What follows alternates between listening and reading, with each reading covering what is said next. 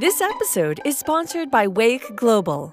Wake Global is the authority and go-to resource for effective and creative data-driven marketing across all channels and platforms, providing insight, ideas, and innovation from start to finish.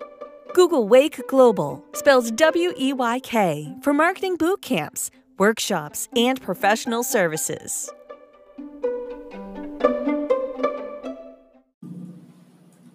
What is the difference between innovation and creativity? Why is innovation important for my business? How do I foster innovation in the workplace? Imagine a business called Tina's Teeny Tunas. Tina's vision for a miniature fish figurine factory started as just an idea. What can we say? She's creative. Tina wanted to make fish figurines fast, but she needed a way to stand out from competitors. So she had to figure out a way to innovate. Tina got to work building, testing, and implementing new methods for making miniatures. While innovating, Tina came up with a revolutionary lightweight clay that prevents her fish from weighing down collectors' shelves. She's gotten written up in several ceramics catalogs, and now business is booming. What's Tina's next move? Studies show innovative organizations are more profitable and successful in the long term. So how can a business owner create an innovative workplace? You can't force it with ping pong tables or colorful dry erase markers. Instead, try taking steps to make innovation a valued part of the way people think, work, and interact. Get your team on the same page by establishing a shared vision, then empower employees to own their ideas, take risks, and collaborate. Innovation will follow. For starters, create a shared vision that aligns your team's goals and priorities. What problems are you trying to solve? This is what unites you as a crew. Think of your shared vision as a lighthouse guiding you to shore, not an anchor chaining you to the status quo. Often, new ideas feel like a threat to current work, and it helps to have a big picture vision that's been universally agreed upon. A good way to achieve your shared vision is to set goals by laying out objectives and key results, or OKRs. OKRs help you measure progress towards your goals and are often set at company, team, and individual levels every quarter. For example, Tina might have an OKR for her designers to test 3 different designs in a quarter, and in that same period, have an OKR for her marketers to increase visits to their online store. Once goals have been set, try your best not to micromanage. Trusting your employees will let them own their ideas. Start by hiring naturally curious people who like to learn, then encourage them to develop and grow their own skills by taking or teaching courses. Think of all the ceramics courses Tina's Teeny Tunas staff might take to make those tip-top tunas. Besides, offering access to courses, you can encourage curiosity by setting aside time in meetings to answer questions and taking suggestions. You might also consider running an employee survey to gather feedback.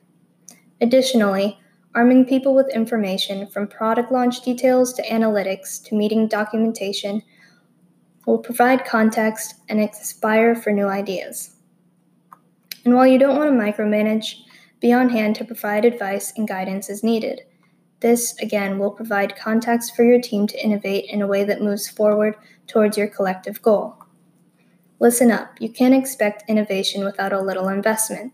Try removing barriers to time, money, or resources where possible.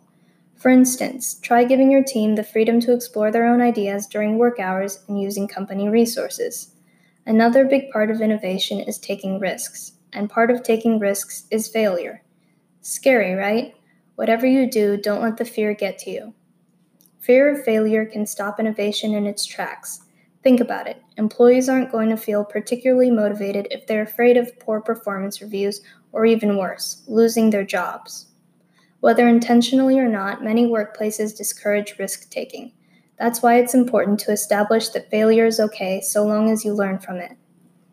One way you might combat fear of failure when your team's next project is by following with post-mortem documentation.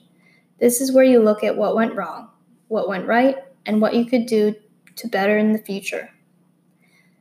You also might try pre-mortem, where your team gathers to talk about all the ways a project could fail. normalizing failure while potentially figuring out a way to avoid it altogether. Another key to an innovative workplace is collaboration, especially across disciplines or levels of experience so that you achieve a diversity of perspectives. Studies show that a diversity of perspectives usually outperforms groups of like-minded thinkers, especially when solving complex problems. Basically, when people don't all think the same, you get better results.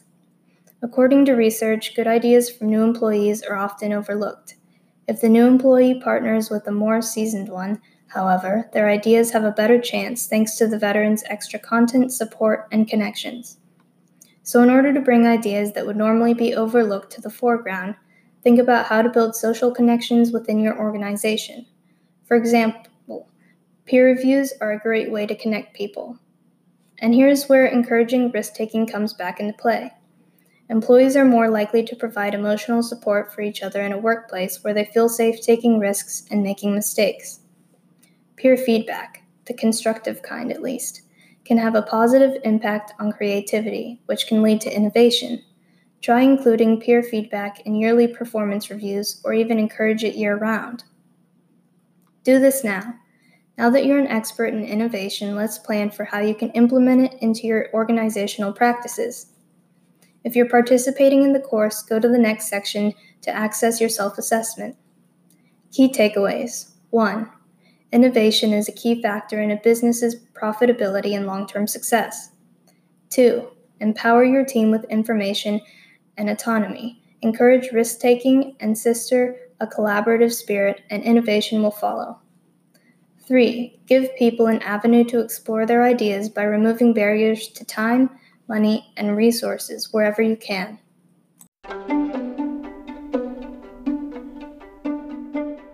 This episode is sponsored by Wake Global. Wake Global is the authority and go-to resource for effective and creative data-driven marketing across all channels and platforms, providing insight, ideas, and innovation from start to finish.